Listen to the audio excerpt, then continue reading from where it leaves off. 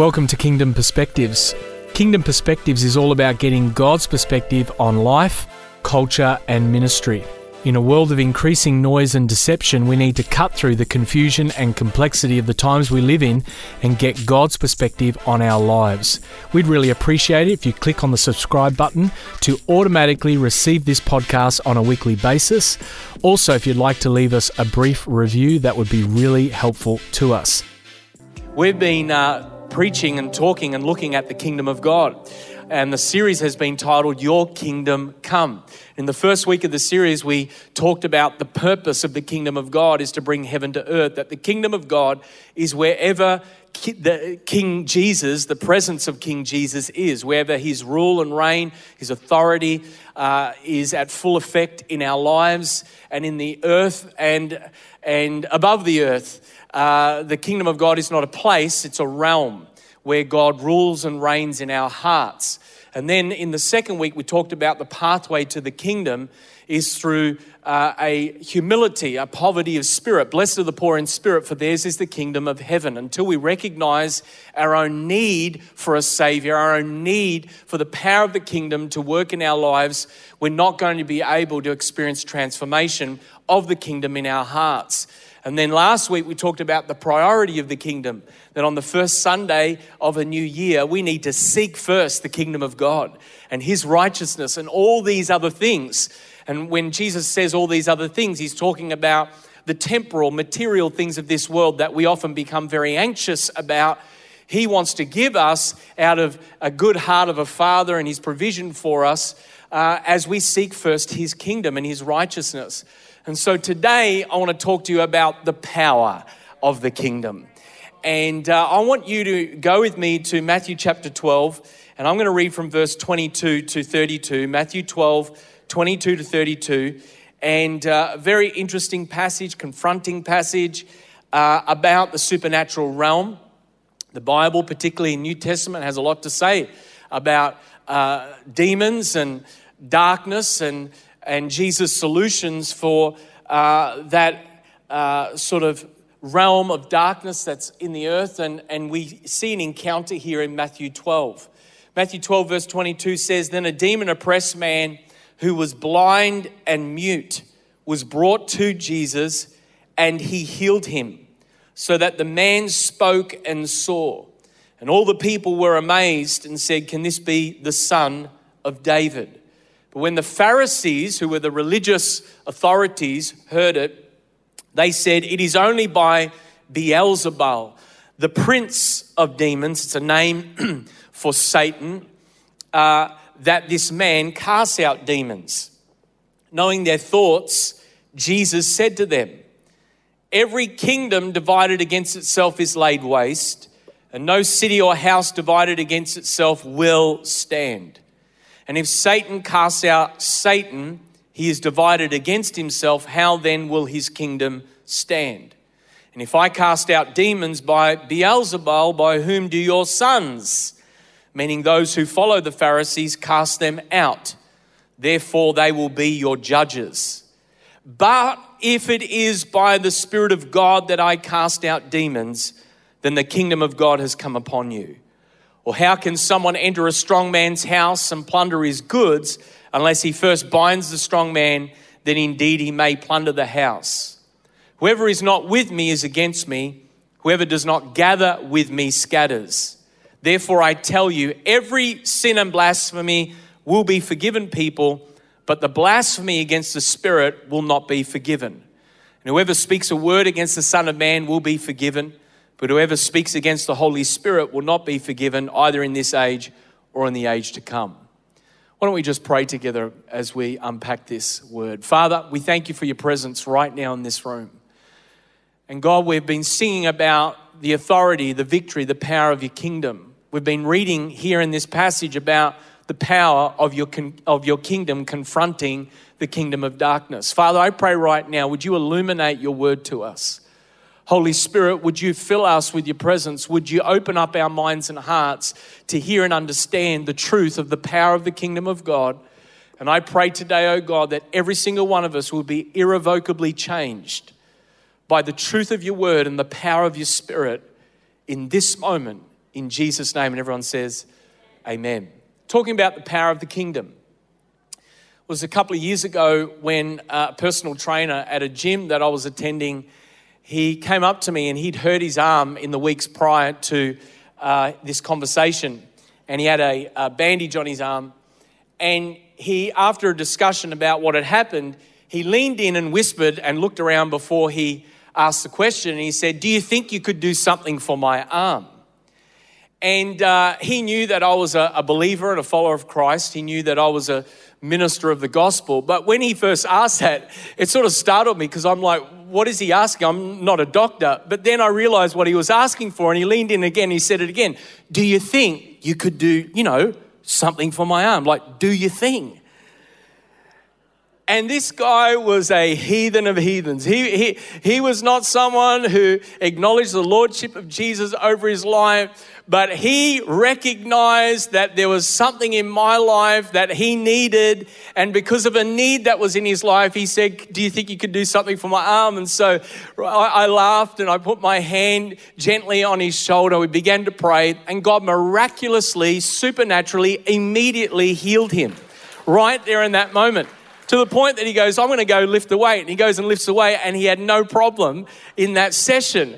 And it's interesting, for all of Western culture's emphasis on reason and logic, when people have real needs in their life, they're more open to the supernatural than ever before. And particularly as a culture, we're quite enamored with the supernatural. You only have to look at media to discover that. Movies like The Avengers or Lord of the Rings or popular movies have supernatural themes, superhuman themes running through them. TV series like the supernatural. Books with supernatural themes. There's even a book now, Becoming Supernatural. You can learn how to become apparently supernatural. Festivals like Mind, Body, Spirit Festival attracts over 100,000 people on a regular basis here in the city of Melbourne. I remember being at a dinner party where the people were unbelievers. They were parents of friends of my son and my kids who were at school, and we're over at a dinner party, and they didn't want to talk about church, but the next moment this person asked the question, have you had any encounters with demons? And I'm like, whoa. It's like, we don't want to talk about church, we don't want to talk about religion, but we want to talk about the supernatural. Why is that? I think one of the reasons why is because there's something in us that wants to escape the ordinary. There is something about good versus evil on a cosmic scale that thrills our hearts. And just for one moment, why are movies so popular? For one moment, we want to escape the ordinariness of our lives and actually discover something about another realm, another world that's so different and foreign to what we're used to on a daily basis. But I think that points to another more important and more deep reason for being engaged with the supernatural, and that is that God has hardwired us for the divine. The Bible says in Ecclesiastes 3:11, God has put eternity into the hearts of humanity. You are hardwired in the image and likeness of God. Someone once said, we aren't just human beings having a spirit experience, we are spirit beings having a human experience. You and I have been made in the image and likeness of God. We're called into God's heavenly family. We've been called to extend the truth and the reality of the Garden of Eden to the rest of the planet when God declared, be fruitful and multiply. When God gave Adam and Eve dominion and authority to extend the reality of God's kingdom in Eden, it was to take what they had experienced, the unbridled intimacy of the Garden of Eden, into the rest of the planet. Romans 1, the Apostle Paul declares to us that the creation itself bears witness to a creator and therefore to a supernatural realm beyond our own earthly realm. Unfortunately, I don't think we tend to approach the unseen realm of the Bible with the same appetite that we approach science fiction movies. And part of the reason for that is that modern Christianity has often presented to the world an inferior view of the kingdom of God as being powerless and boring. In fact, in 2 Timothy 3:5, the Apostle Paul had foreknowledge of the future, and he prophesied that in the last days, people will have a form of godliness but deny its power. And I think the modern church at times is at risk of fulfilling Paul's prophecy, that we celebrate form over substance. We're satisfied with verbal explanations of the kingdom of God rather than visible demonstrations of the kingdom of God. And yet the Apostle Paul in 1 Corinthians 4:20 says the kingdom of God doesn't consist of talk, but power. I remember talking to a pastor at a church many years ago, and we're talking about the power of the Holy Spirit. And he said, I would love to see more of the power of the Holy Spirit in our church, but it's just not our culture. And I thought to myself, well, what gospel are you preaching then? Because in Mark 16, Jesus said that he would confirm the gospel with the accompanying signs and wonders. If something is not happening that the Bible says it should be happening or is available or is accessible to us, and that is not happening in the life and culture of the church, then we're the ones who have to bend to the truth, not the truth bend to us.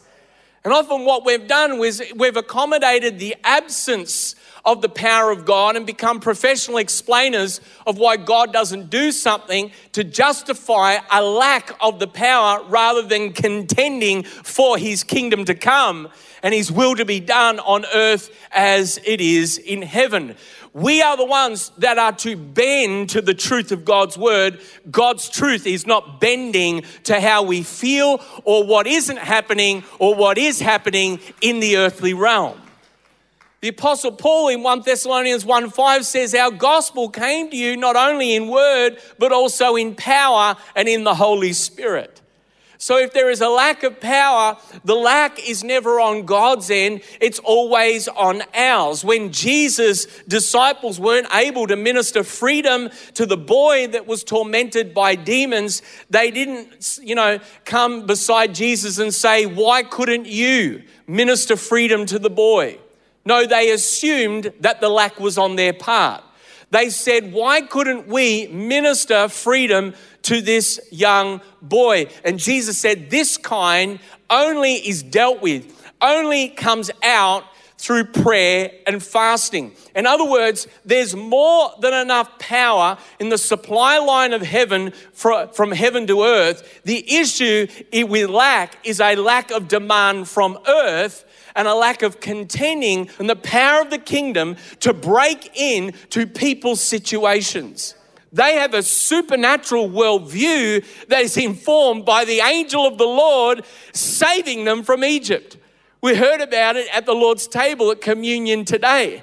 They have a worldview that is informed by God sending 10 plagues to the most powerful empire on planet Earth at that time. God opening the Red Sea. God sustaining Israel, an entire nation, through 40 years in the wilderness, through manna from heaven, through a pillar of fire by night and a pillar of cloud by day. Jews, Orthodox, observant Jews, have a supernatural worldview because it's fundamentally in the very fabric of their historical DNA and who they are and what God has brought them through. And so when Jesus came preaching, the Son of David, the Messiah, the Son of God, when he came preaching, repent for the kingdom of heaven is at hand, the very next thing he did was to begin to move in the power of the kingdom. Heal the sick, raise the dead, cast out demons, preach good news to those poverty in spirit. In other words, his message was complemented by demonstrations of power.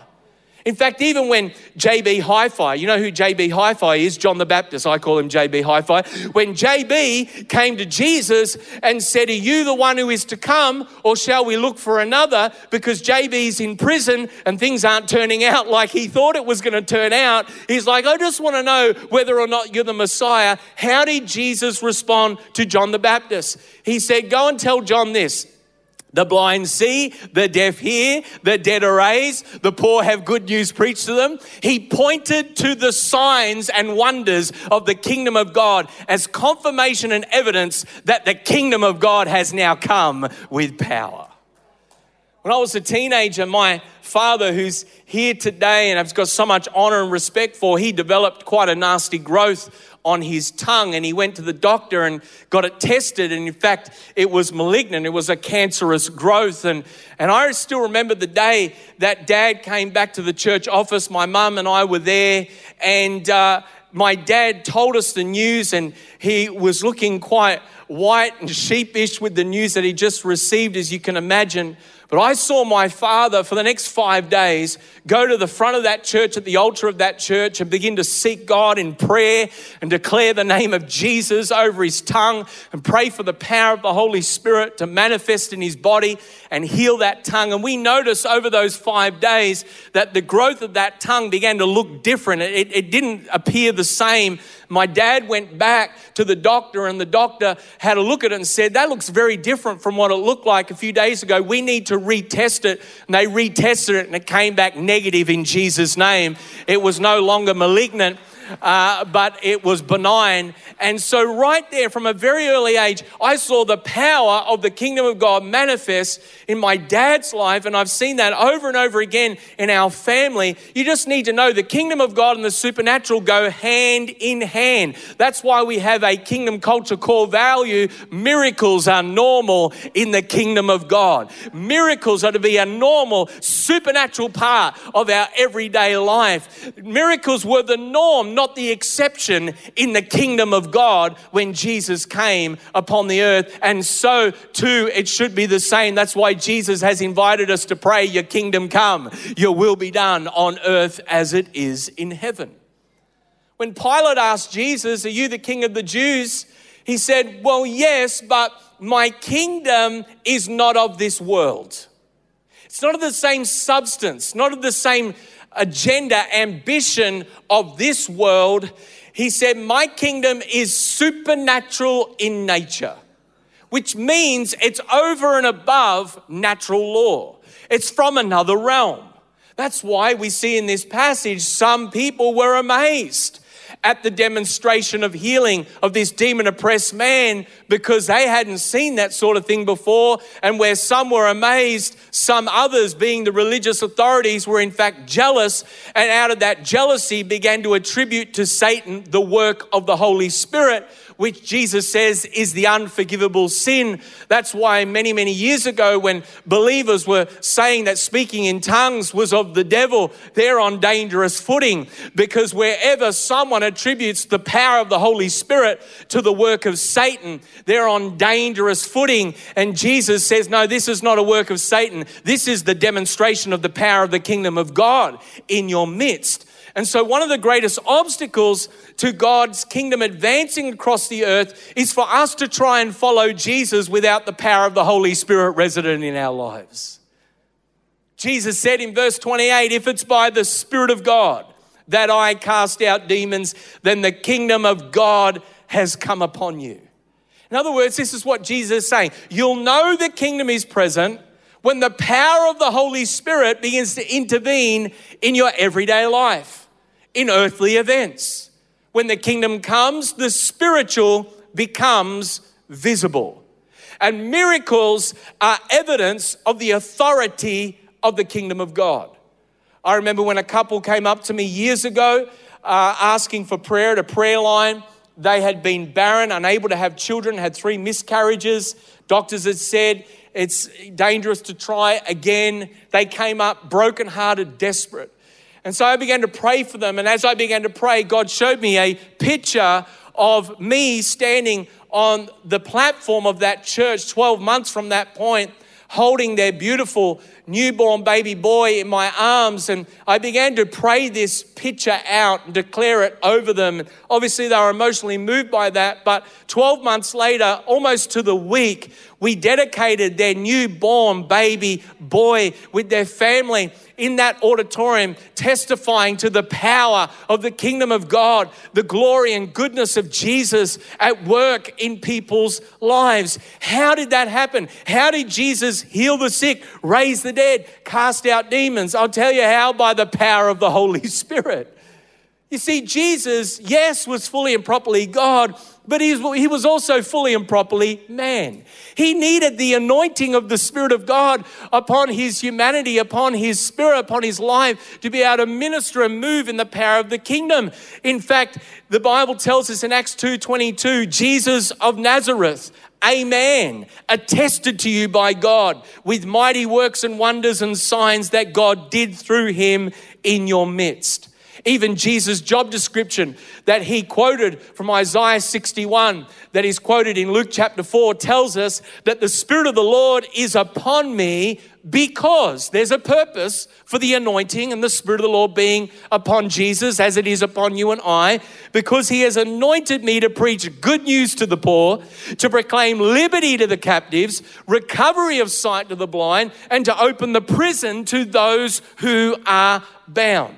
And you need to know today that the same power and anointing upon Jesus' life has now been made available for every single believer in Jesus. Acts chapter 1 verse 8 tells us that you shall receive power, dunamis power, when the Holy Spirit comes upon you, and you'll be my witnesses in Jerusalem, Judea, Samaria, and to the ends of the earth. That's why Jesus said to his disciples, don't you dare leave Jerusalem until you've been clothed with dunamis power, because you're not going to be able to fulfill the Great Commission. You're not going to be able to extend the kingdom without supernatural power of the kingdom at work in your life.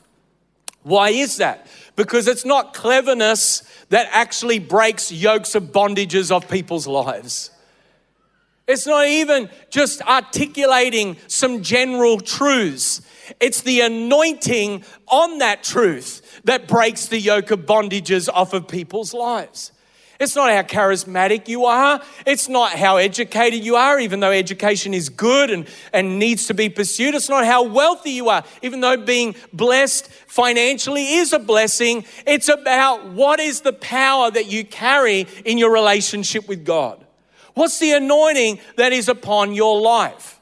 We see the contrast of this in the book of Acts when 7 sons of Sceva tried to cast demons out of a man vicariously through somebody else's, the Apostle Paul's anointing and revelation, that the demon in the man looks at the 7 sons and says, Jesus, I know, Paul, I know, but I don't know you. And the Bible tells us this rather comical scene where the spirit in the man leaps upon those 7 sons, beats them up, and actually sends them away, running away naked. Because if you come to a gunfight with a pencil, you're going to come off second best. But when you come against the kingdom of Satan with the authority, the power, and the anointing of Jesus upon your life, I'm telling you that you'll begin to see transformation. You'll begin to see breakthrough in people's lives. And it's not always through shouting. It's not always through loud music. Sometimes it's just through a gentle prayer, a gentle whisper. So it's not based upon your personality, whether you're extrovert or introvert, whether you're loud or whether you're quiet. It's based upon your revelation of who Jesus is. It's based upon the power that is resident, that comes through your own intimacy with God, and whether you have been filled with the presence of the Holy Spirit in your life and you have faith in that name. Peter said after he ministered to the lame beggar at the gate, beautiful, it was faith in Jesus' name. Not in a man's name, not in a church's name, but faith in Jesus' name that has made this man well. You see, because Jesus has defeated our adversary and sent the Holy Spirit on the day of Pentecost, every single believer and follower of Jesus has access to the power and authority of the kingdom of God. Jesus said this fascinating analogy or idea. He said in verse 29, how can someone enter a strong man's house and plunder his goods unless he first binds the strong man? Then indeed he may plunder his house. Who is the strong man in this passage that Jesus is alluding to? He's talking about our adversary, the father of lies, the strong man of Satan. He's saying, because I have bound the strong man, I have authority over his house. How did Jesus get that authority? Well, we know that the truth and application of the cross is the fulfillment of that full authority, but actually it took place in the wilderness after Jesus' baptism. After Jesus' baptism in water, the heavens were opened, the Spirit of God descended like a dove and remained upon Jesus. And the Father declared for the first time, "This is my beloved Son in whom I am well pleased." First time the Father declares, "This is my Son." The Messiah has arrived, the Son of David has arrived, the Son of God has arrived immediately after Jesus' baptism. He was led, not by the devil, by the Spirit into the wilderness regions, into the desert regions to confront Satan. Why? Because Satan up until that time was the ruler of this world. Back in Genesis 3, Adam and Eve, when they rebelled and disobeyed against God, actually handed their dominion, authority, and rulership of this world to the enemy of our soul, and Satan became the ruler of this world. Jesus was going to the wilderness to take back what we had handed to Satan. And so you need to understand the significance of wilderness desert environments. In the Old Testament, the wilderness or desert environment was a place of evil entities. In fact, the Bible tells us in Leviticus 17 that Israel, during their season of 40 years in the wilderness, actually offered up sacrifices to demons in the wilderness to try and protect them because of what was going on around them. It's one of the reasons why the high priest on the Day of Atonement, Yom Kippur, would actually place his hands upon the head of the goat and transfer the sins of the people onto the scapegoat and send it out wandering into the wilderness regions, the desert regions, the place of evil entities, so that the Israel could be on holy ground and could have the holiness of God upon them, and that scapegoat would go out to the wilderness regions because it was known as a place of evil entities. It's no surprise then that Satan comes to tempt Jesus where? In the wilderness. And Satan knew who Jesus was. And Satan knew that Jesus was on a mission to restore the kingdom back to the Father and to hand back dominion back to the sons and daughters of God. And so Satan's third strategy, some of us will be familiar with Satan coming and tempting Jesus. His final temptation, his third strategy for getting Jesus to violate his relationship with his Father was to actually take him to the highest mountain and to show him all the kingdoms of the world, all the nations of the earth that now belonged to Satan. And Satan said, if you will bow down and worship me, which is what Satan wanted from the beginning of time. He wanted to sit on God's throne. He wanted to be like God. He wanted the worship of all of heaven and earth to be his and his alone. And he said, yep, I'll short circuit the Father's plan. You can get the nations back provided you bow down and worship me. And Jesus looked at Satan and said, get nicked. You shall not worship the Lord your God. Him only shall you serve. And what Satan didn't realize is that he had overplayed his hand, because he didn't realize that Jesus' mission wasn't just about restoring the kingdom, but was about rebuilding a covenant family. Hello, church.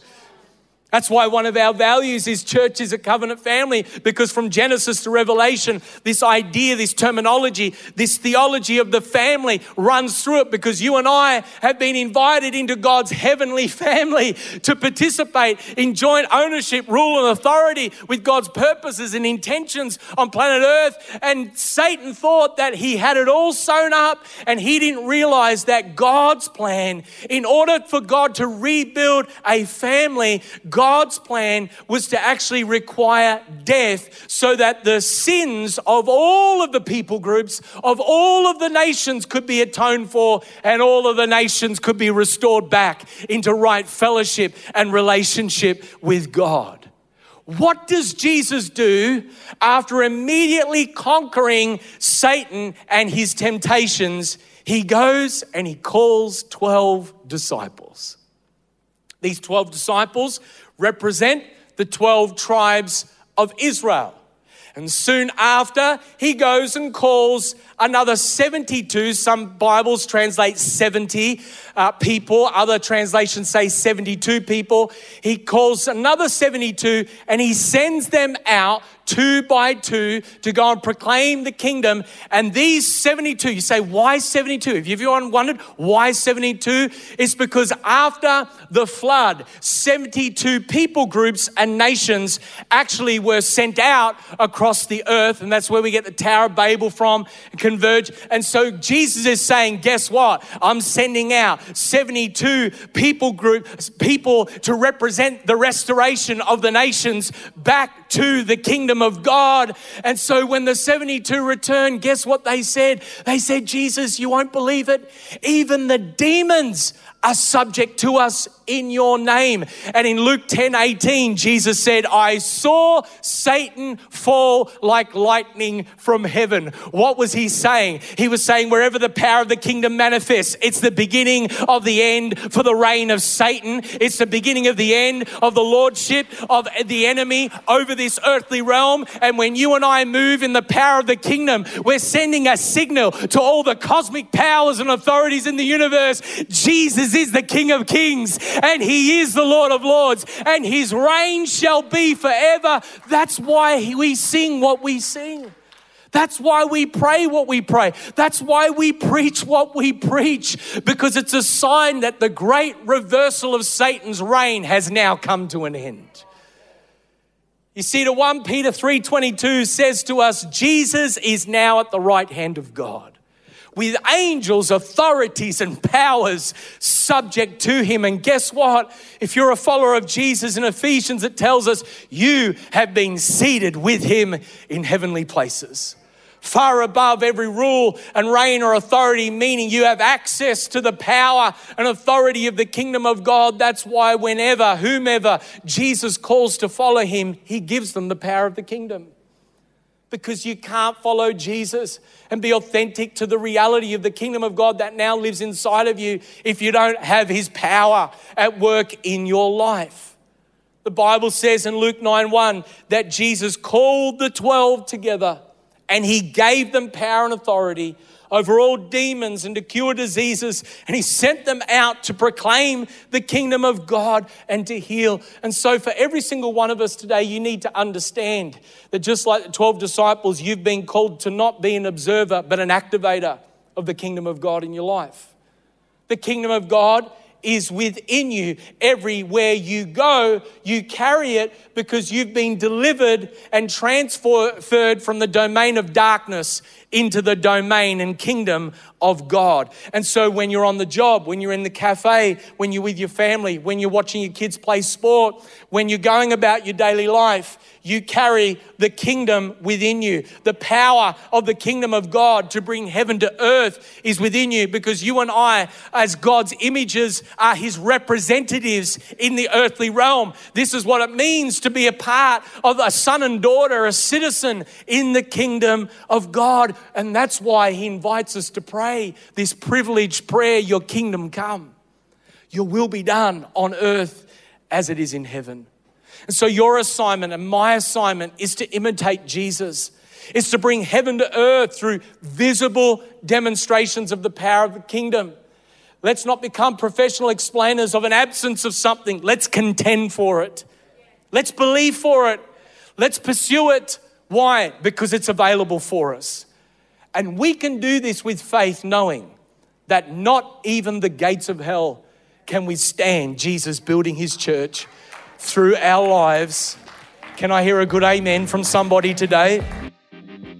Thank you to every listener out there for listening to Kingdom Perspectives. I'm Corey Turner. It's been a privilege to host you today. I encourage you to click on the subscribe button to automatically receive this podcast on a weekly basis. Also, if you'd like to leave us a brief review, that would be a great blessing to us. I hope you've enjoyed this podcast, and I invite you to join me again next week for another edition of Kingdom Perspectives as we get God's perspective on life, culture, and ministry. And remember, in all that you do, seek first the kingdom of God.